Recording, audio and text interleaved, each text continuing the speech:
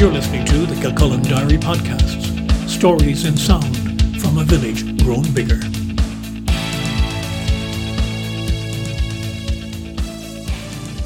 Hello, I'm Brian Byrne. You're listening to In Those Days, a Kilcullen Diary series on memories of times before today, mine, my family's, and other people's. In this episode, some Kilcullen claims for damages after Ireland's Civil War. The Irish Civil War only lasted 11 months, ending in May 1923, but it left a terrible legacy in death and economic destruction. Numbers killed have never been fully documented, but figures of up to 4,000 have been suggested, while a lower number of 1,000 is a minimum believed dead, whether as combatants or civilians. The conflict is said to have cost up to £50 million in actually waging the war and in dealing with subsequent compensation claims. Afterwards, the Free State government undertook to pay such compensation for damage and theft of property from the July 1921 date of the Anglo-Irish Treaty which precipitated the Civil War until its end. Generally, the process was managed by local courts. A report in the Kildare Observer of 20th of December 1924 gives a Kilcullen insight into the kind of recompense people were seeking. Dennis B. Brennan, trading as the Kildare Motor Company Kilcullen, told the court that on the 20th of June 1922 a number of armed men came to his garage at about 7 a.m. and demanded that he open the premises. He said the men looked at the vehicles there and took a two-seater motor car and a one-ton truck. They also took a quantity of petrol and oil.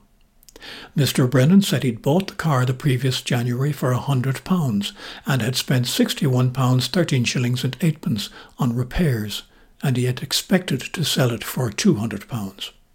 At that point, the judge noted that the claim was for £300. After some discussion, Mr. Brennan was awarded a total of £171 4 shillings and 8pence, made up of what he had paid for and spent on the car, and petrol and oil worth £9 and 10 shillings. James Brennan of Old Kilcullen claimed at the same sessions for a quantity of boots and other property taken from his shop on the 29th of November 1922. He told the court that 4 or 5 armed men had entered his shop and taken the boots and cash to a total value of £72 3 shillings and 3pence.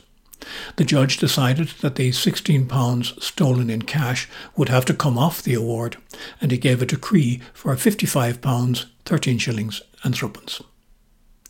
James J. Byrne of Kilcullen, that's my grandfather, sought compensation of £236 9 shillings for a Ford motor car stolen from his shop on the 28th of July 1922, as well as £30 worth of boots and damage to the door of the shop to the cost of £5. He told the court that he was awakened by a loud knocking at the door of his residence sometime between midnight and 1 a.m. When he asked who was there, he got a reply that they were the IRA and they were going to take his car as a reprisal, as they claimed he had got someone shot or arrested. They then broke into his premises and took the car. The state representative, Lieutenant Luby, told the court that the car would only be worth about £120 at the time it was stolen, to which the judge suggested that apparently he paid too much for it. A Dunlavin motor dealer, Walter Coburn, gave evidence that Mr. Byrne had paid the claimed price for the car. The judge allowed an award of £140 for the car and £5 for the door damage, as well as £29 13 shillings and 4pence for a plate glass window in the same shop smashed on the 14th of November 1922. William Cooper of Harristown claimed for a Douglas motor bicycle taken by armed men on the 16th of July 1922. He showed a receipt signed Provisional Government IRA, Commanding Officer, Kildare Brigade. Mr. Cooper claimed £79 and 10 shillings and was given a decree for £50. Mrs. Anne Butterfield of Colmanstown was awarded £40 12 shillings for a Massey Harris reaper and binder and 2 covers, burnt when it had been left in a field after corn had been cut. These amounts might all seem quite small today, but in terms of livelihoods of the time, they were significant.